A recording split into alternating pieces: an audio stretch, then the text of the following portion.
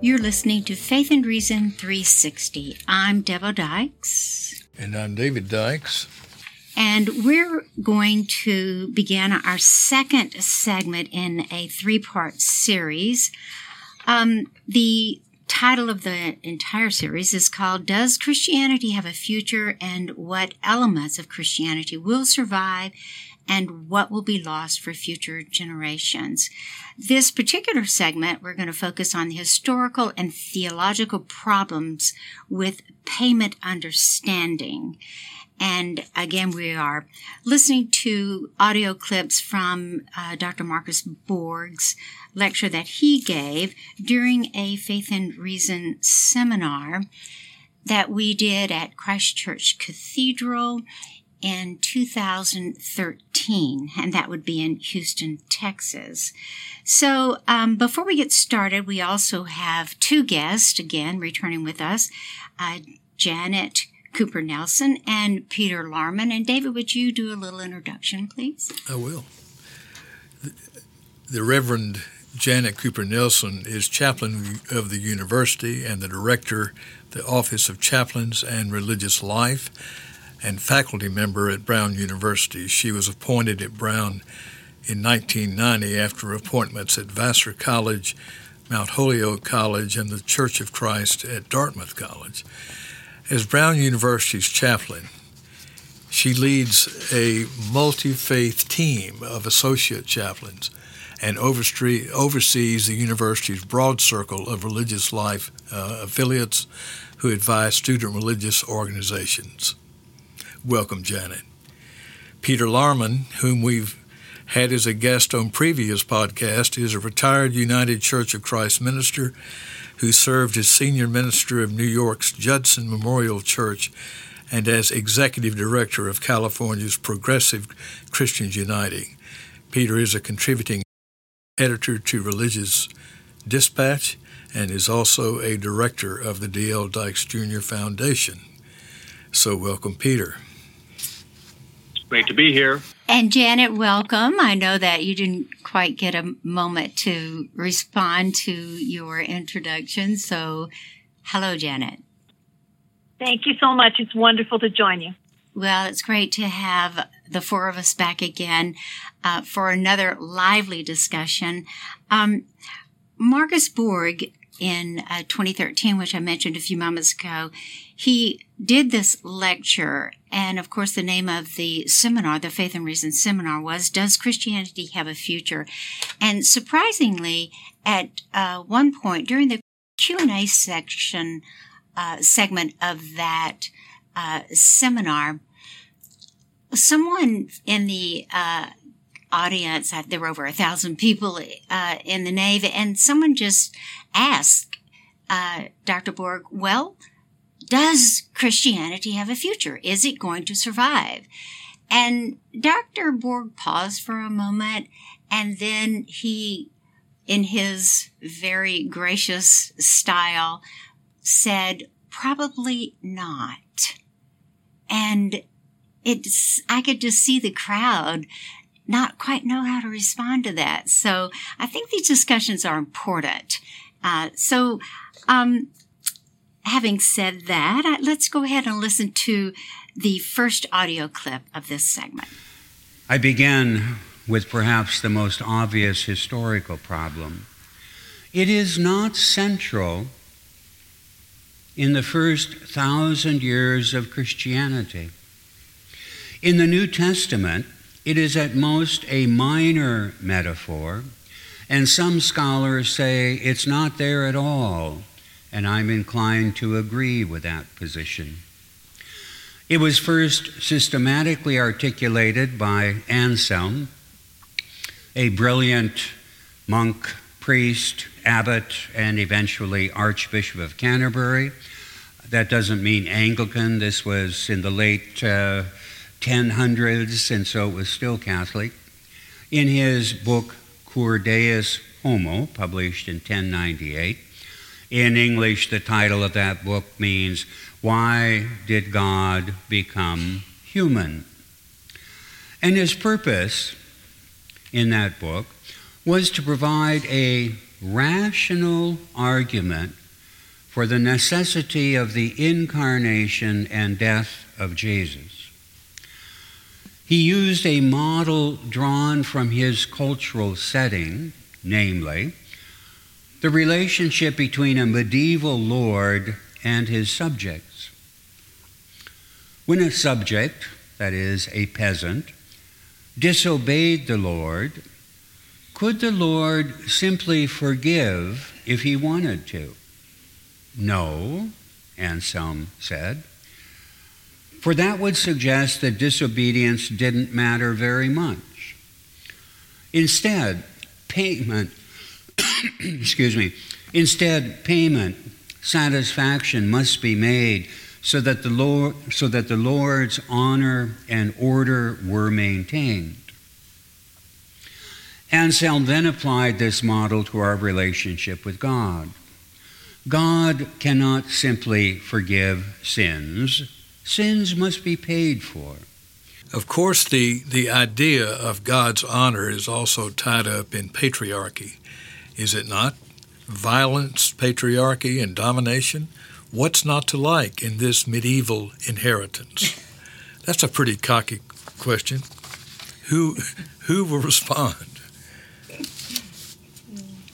I think if I can join your question to Marcus Borg's reply to that lecture of probably not, I think, but of course I wasn't there and I didn't get to ask him, he may well have been replying to exactly this idea, that the things that in many cases we have identified deeply with Christianity may not stand up to the challenges of the gospel, to be radically identified with the dispossessed and the poor and the suffering, and this is the hard part, and for Christianity to look itself squarely in the eye and ask, how have we been, as the church, the perpetrators of harm to the dispossessed and the marginalized? And I wish the case against us was not as strong as it is.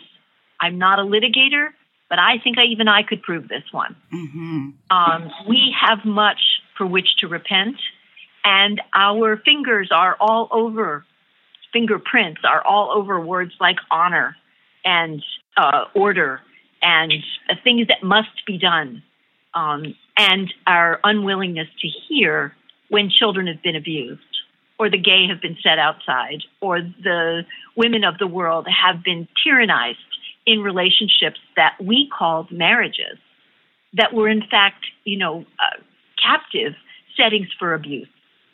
We must, as dreadful as it is, we must face the fact that pastors and church doctrine and practice, and even just the social norms of religious congregations, have made it impossible at times for the suffering that people were enduring to even be spoken. And how to be complicit for that?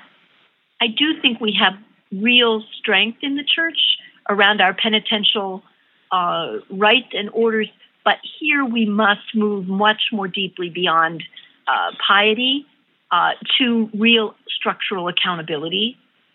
And maybe Borg is saying to us, I don't think so, because he saw the structural problems that were wound around these ideas, and he wondered if he could root them out without pulling the whole thing down. Yeah, and they're structural, and they're also, substantive in terms of the concept. So honor, think about that. What Anselm of Canterbury had in mind was a specific kind of honor, the honor of a male ruler, a male king, essentially, right? He's adapting the medieval code to theological purpose. It doesn't matter that we don't have kings and vassals any longer. When that conception is rooted in our heads and hearts, what we end up with is an angry male God. Looking at our culture today and noticing, as we can't fail to notice, the amount of violence against women, the incredibly violent nature of our criminal justice system. All of that is a really hideous carryover of offended, powerful male honor. So how can that not be problematic? Just, theologically, sociologically, any way you want to slice it. I'm going to jump in real quick. And, this is a real tender subject for me when you talk about the violence against women and the women of the world.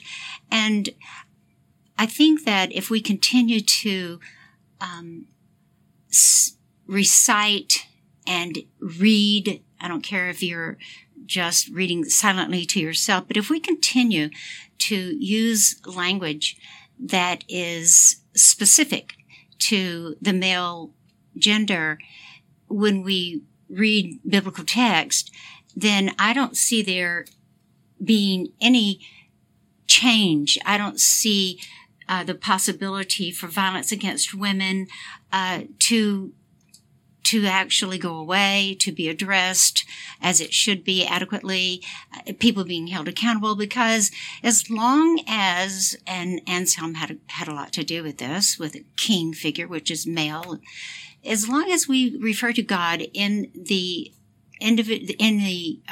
gender-specific language of male, he and father, I think we're going to continue to have issues. I have no idea where to begin to try to change that. But I think there have been other organized institutional church denominations that have made attempts to do that. I know the Episcopal Church has tried to do that over the past 30 years to be more inclusive with the language, but I just don't hear it happening. Debo, I got to tell you, the most powerful evangelical leaders, including young ones in our country, are pushing back so hard against changing the pronouns, right? Changing the gendered pronouns. Mm-hmm. This is for them. And the way they put it is interesting. They say, well, we don't get to decide these things because the Lord decided them. I would call that a rather circular way of addressing it. No, but I think you're right on target. I'm serious. Yeah. People, these are fighting words for people. If God is not He, then all is lost. Well, Peter, you just said it. They're fighting words. Well, we've got a violent God in control. And, you just said it just then. So I feel like I've kind of taken us off course. And so, but I don't think you have it all, Debo. I think that the question of how, I often say this with my medical students, every great why needs a great how. So if the why we're trying to accomplish is a fuller, more inclusive humanity for the church, how are we going to get there? The number of people I have annoyed over my ministry with my feminist insistence is a long list, and maybe on this forum I can publicly apologize to all of them, because my why was clearly not making it through the transporter to a decent how. And I don't have a brilliant solution, but I have an idea. Here's my idea. Okay. I actually half wrote this article 30 years ago. Peter's always telling me about stuff I should write. It's too busy a time in my life to write, but maybe I'll get there. But at that point, I said about the fatherhood of God, which, as you know, is such a precious idea to people, that I didn't think we should get rid of it. I thought we try retiring it for 100 years. So we would put it carefully, gently, preciously in a time capsule and set it aside and agree not to speak of God and God's fathership only for those 100 years. And then we could open it back up again and take it out. My thought was that if we got more robust, nuanced, clever, imaginative in the way God can be named and is named in Scripture, we would get to a new place. I think I still agree with myself. Oh, my God, Janet, I totally agree with you. Ooh, I love it. A time capsule. I've got it. I love it. Go ahead. So then what about all these lectionary texts and stories we've been telling? They're not the only things in Scripture. And there's a wonderful woman whose name is Gaffney, who has rewritten the whole lectionary with an idea of moving beyond patriarchal texts and more inclusively into all of Scripture to look more deeply at texts we have never preached, at texts that have never done the round of the year in the way they should. And you can buy all of her work on Amazon, should you want to. And I'm sure there must be a website we can add this to for listeners so they can pick it up. Oh, yeah, but we definitely will. This is work that really is the dear and tender scholarly work of the church by its pastors, but it's actually the how of accomplishing a great why. That's really great. That is really, really great. I mean, I've been giving some thought to the emergence of, and we certainly see this on campuses like this one, the non-binary community, insofar as human beings are in the image of and likeness of God. Perhaps the non-binary community is telling us something about the nature of the divine.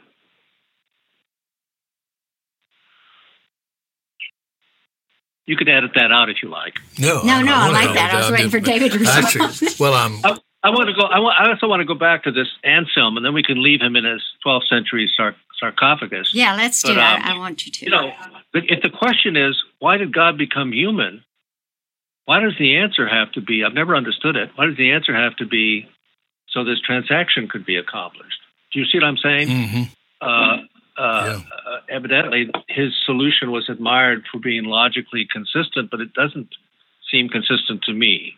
That's a side point. We can leave that there. It's obvious he was obsessed with sin, right? That was his starting off point, rather than divinity simply enveloping us and elevating us. Well, and it's directly related to a struggle that is so old that it predates Jesus in the historical context of how is God acting or present in the world. And I do still think the best recent text on this front is from Rabbi Kushner about when bad things happen to good people. Because clearly, for the Christian mind, the goodest of the good was Jesus. And the bad thing that happened to him couldn't have been worse. So what is going on there? And if the answer is the God who sent him required it, I'm afraid I'm in favor of paganism. That's no God I would ever want to be in the room with. Not that I could escape it necessarily. And I think Kushner, with great poignancy, wades into that question, watching his dear progeria-ridden son die, and says, well, we're actually pretty good people. Like, why is this happening? But he ends up at the nexus of the hardest theological question ever, which is, who is God and how does God act in the world? And if instead of saying God allows his son to be crucified, we say instead, God is not going to prevent our worst actions, but God invites us to join with God in doing the good. Then I think we start looking at the Holocaust.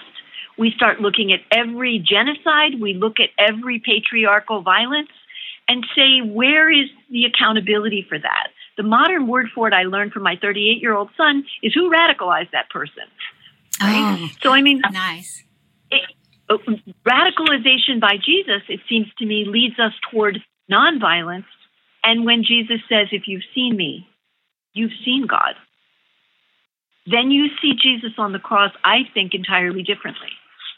You see him present in a world that does evil, that murders, that executes, and not resisting that world, but living with us in it and calling us to a different life.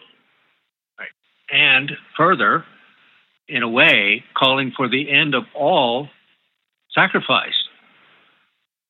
This event is, in fact, a rebuke of so-called sacrificial atonement. Well, and in the early church, I mean, the heresy of patripassionism was absolutely about people deciding the way to get out of the world and make sure you made it to heaven was, to just die for something. And the church leaders have to step in and go, no, the gift of Jesus' life. Jesus' life is not taken, it's given. He does not resist the evil of the world, which can be directed at anyone, and instead says, in all of that, God is faithful. And in fact, if I can use a different word than we use with resurrection, God is irrepressible. God cannot leave dead that which is alive. And that's Jesus' sinlessness. It's not his ability to carry, like the scapegoat of Israel, right, all of the sins on his back. That sacrificialness is gone, and the sacrifice of Jesus is once for all, no more. We're to live radiantly toward the realm of heaven, joining God. As Jesus tells us, we're going to do greater things than he did. I don't know. I haven't seen it yet. But, I mean, it's a different calling than the one that says, go find your cross and crash under it. Well, in this second clip, Dr. Borg talked about Mel Gibson's movie, The Passion of the Christ. Do I hear groans in the audience? But anyway, we're going to listen to that clip. It's going to be interesting to see how it fits into our conversation. So I turn to the theological problems.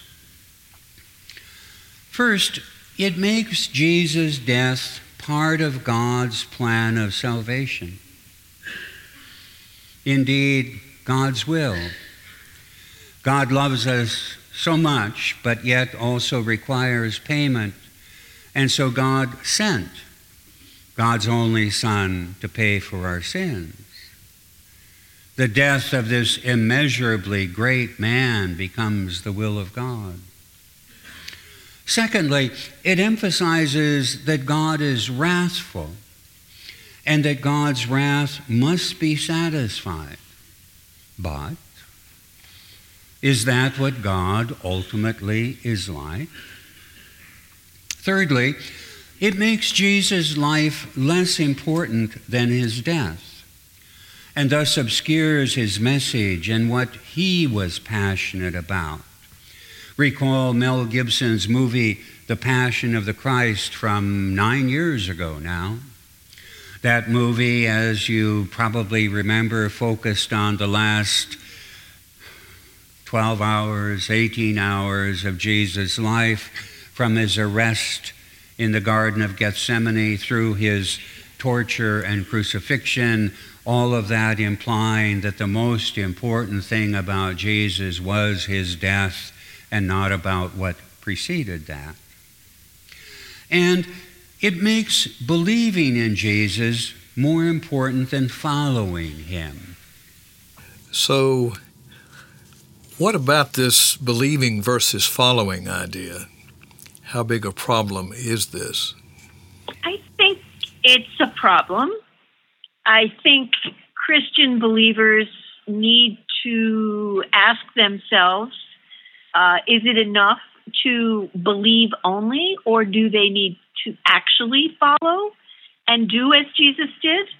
I think as recently as the 19th century, the the Protestant church in the United States got itself really tangled around this dilemma, when in fact, on one side of the argument were people going, if you're not a real believer, then we don't care if you can think or know or study or any of that, because that's just all intellectualism and that doesn't matter.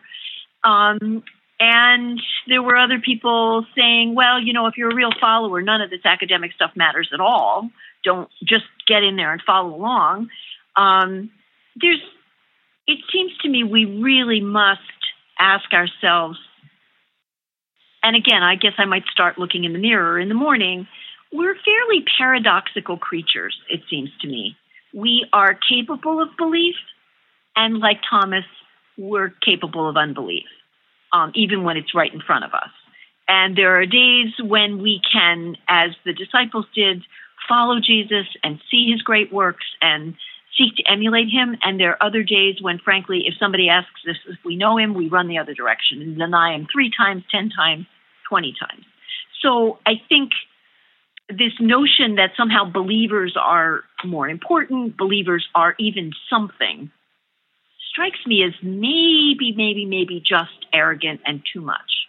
I think it might be better to let the indictment, if you can call it that, we're in court and somebody accuses us of being Christian, let that indictment be proved by our actions and our actual following of Jesus, not by our assertions that somehow we were there, we were present, my grandmother was there, gave money for this church, whatever.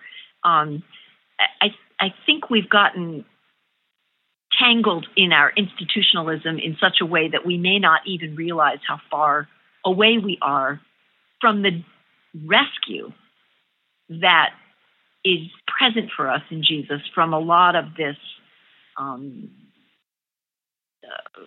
curmudgeonly institutionalism that rarely does any institution any good.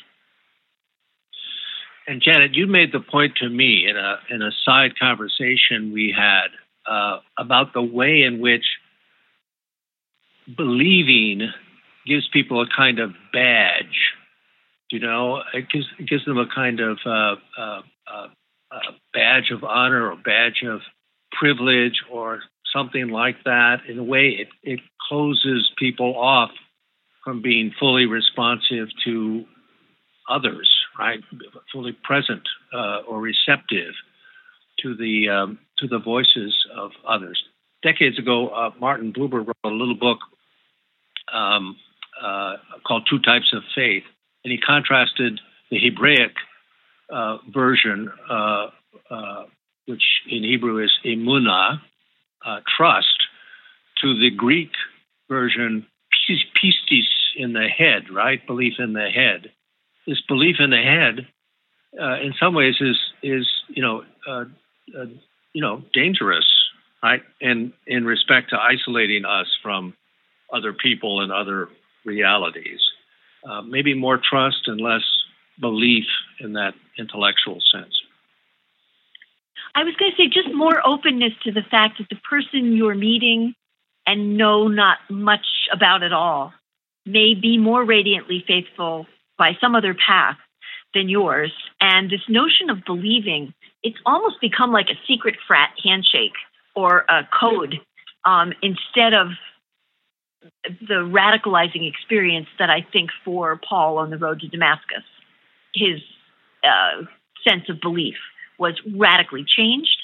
And as a result of that, he radically acts differently. That seems not to be so much about our confirmation classes or our ritualized baptisms with our dear babies, which I love doing. Love it, right? But, that notion then, if we're going to receive those children into our arms, how prepared are we to launch them into that very risky business of loving God? Well, and Janet, you mentioned to me that, and I think it's a really good point, it sticks with me, that for the aggressive evangelizers, putting the cross in your face, wearing it in public in a way that's, obviously intended to draw attention, in a way, they welcome the negative reaction because that way they can say, well, see, it's a stumbling block. It's always been a stumbling block. I get it. You don't. I'm in. You're out. Well, and I think, in some countries of the world, we've even seen, again, France, make rules that you cannot wear the cross, which, of course, then leads to you cannot wear hijab. So I think the question of how does our,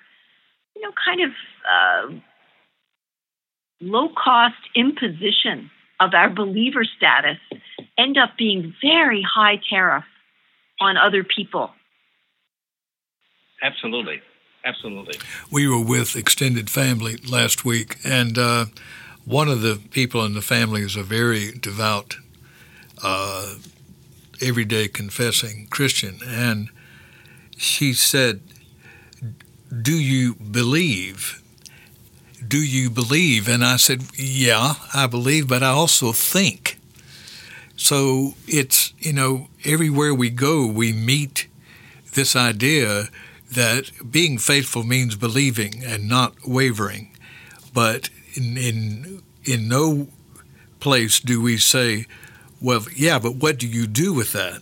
How do you not think about what it's going to take for you to actually practice the life that Jesus showed us how to live? I think that question is so critical to ask, and yet I don't know what it was like with your family member to be in that conversation. But I have to say, in my pastoral duties in the church over the years, that's a tough moment. When I got here to Brown, I think I'd been here about 6 weeks when I was walking home one night, and a student, I think the only thing he would likely have heard from me at that point would have been the prayers at convocation, which I very intentionally worded and structured in a very spacious way. I've always thought of those moments of public prayer as my opportunity to evoke prayer from someone, not to impose prayer. It's a different verb, but it matters to me. And this guy stopped me on the street. I really just wanted to get home to my 7-year-old and get some dinner put together. And he said, without saying his name, without asking my name, without an introduction, he said, "Is the Lord Jesus your Savior?" Yep. And he wanted an answer, yes or no, and everything hung in the balance. I don't know if I did the right thing, but I said to him, that is such important conversation. I refuse to answer your question. Will you come see me? Good one. And he looked at me sort of startled. And he said, where? I said, in my office. And then we did the pleasantries of who are you and who are you? And he did. And we had a pretty good talk. I've been pinned to the wall at this same point. I always have an answer. I say, well, let me quote John's gospel to you. For God so loved the world. And then I stop. Now that causes trouble with some people. I say, I'm stopping because isn't that the most important part of the formula? For God so loved the world. You know, I experience too often that this, what I call this badge of blind belief, is often an instrument of judgment. And it gives an individual the right to do just the opposite of what the Christian tradition and many of the other traditions themselves stress, and that is the acceptance of all people, love thy neighbor as thyself, et cetera, et cetera. But all of a sudden, these individuals are just given point blank opportunity to put you in a position of a blatant yes-no answer, which there really isn't a yes-no answer. For those thinkers and those who harbor a deep faith, it's not that simple. And so I just find it really difficult to be in those positions because they're passing judgment already. Yeah, but how do we invite them to see it a different way? I mean, I can't imagine. Well, I think Janet did a pretty good job when he said, come to my office. And yeah, that's a great way, sure. I do think, though, that if you, again, go back to Scripture itself, right? Let's go to Palm Sunday. And the folks who are hollering, right? Yeah. And blessed is the one who comes in the name of the Lord. And tell those folks to hush, right? And the answer is, if I told them to hush, the stones would cry out. I mean, I think there's an arrogance on the part of believers that if they don't say it, somehow God will lack for a voice in the world to explain what's holy. That seems pretty arrogant to me. I'm not sure my voice is ever adequate for expressing the holiness of God. But the idea that if I don't speak it, that it won't be spoken. Now, I know from the epistles that I'm told that if I'm ever ashamed of my identity, that God will be ashamed of me, right? I actually don't take that to be entirely trackable to Paul. And I think it probably is the beginning of this practice very, very early in the second century church. And people are, holding each other to, hey, speak it out, even if you get arrested. Well, I remember a classmate of mine who headed down into the Deep South after graduation from Harvard Divinity School, and he was in the Klan's hands in his parish. People used to come to church with guns, and he was a really, really, really good baseball player. And the Klan had a baseball team. And so they basically set up this quid pro quo. You know, they weren't going to stop hassling as a pastor if he'd just play on the team. Now that's keeping it practical. I love that. And he didn't know what to do. He really was stuck. And so one night, his wife, who was a nurse and had to drive over the mountains to go to her job, was greeted on the road by probably some of these folks from church, and they sliced her tires and left her there in the dark. And then the next weekend, some of these guys were hoo-hawing it around in the parking lot, shooting out the lights. And Michael called, and he said, "What am I to do? Do I stay here holding up the way of the gospel?" Well, some of us were bright enough not to answer his question and get Krister Stendahl on the call. And Bishop Stendahl, our wonderful dean, said to him, "Michael, you could go ahead and die right there in the parking lot. One of those bullets could go anywhere. Do you think Jesus would be better off?" And Michael and Ella packed that night and came north.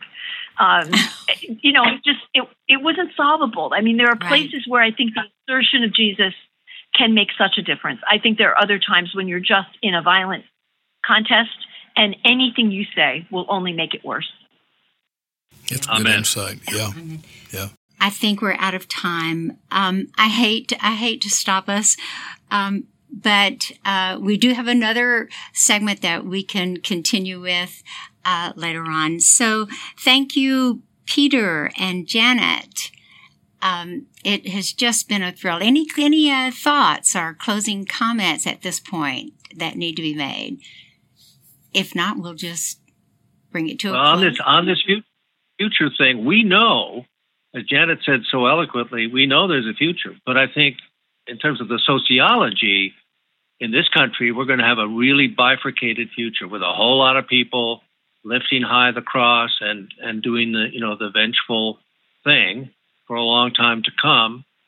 And then there's going to be people not on the other side, but just doing different things. And we'll leave it in God's hands to find out who's, doing the godly thing. I also would make an appeal to all of us to be compassionate one to another. This is a very tender and difficult time, and every time Pew releases yet another study, to tell us how few people are religious or whatever, I know, particularly for those of us more in my age bracket, it really worries people to their very souls. And here we must learn in our prayers and in our life together to trust God and God's faithfulness and God's people. They are ever present. We meet angels unaware all the time. And I think what the structures may be going forward could be at risk. I really do think that's a possibility. But I don't think God's radiant witness in the world and God's contention always that eternity is paved with the compassionate and loving acts of those of us who in mortality are invited to join God in doing those. That will ever be true. And Jesus was our teacher for those of us who claim his name. No need to lose faith. Compassion and love. That's excellent.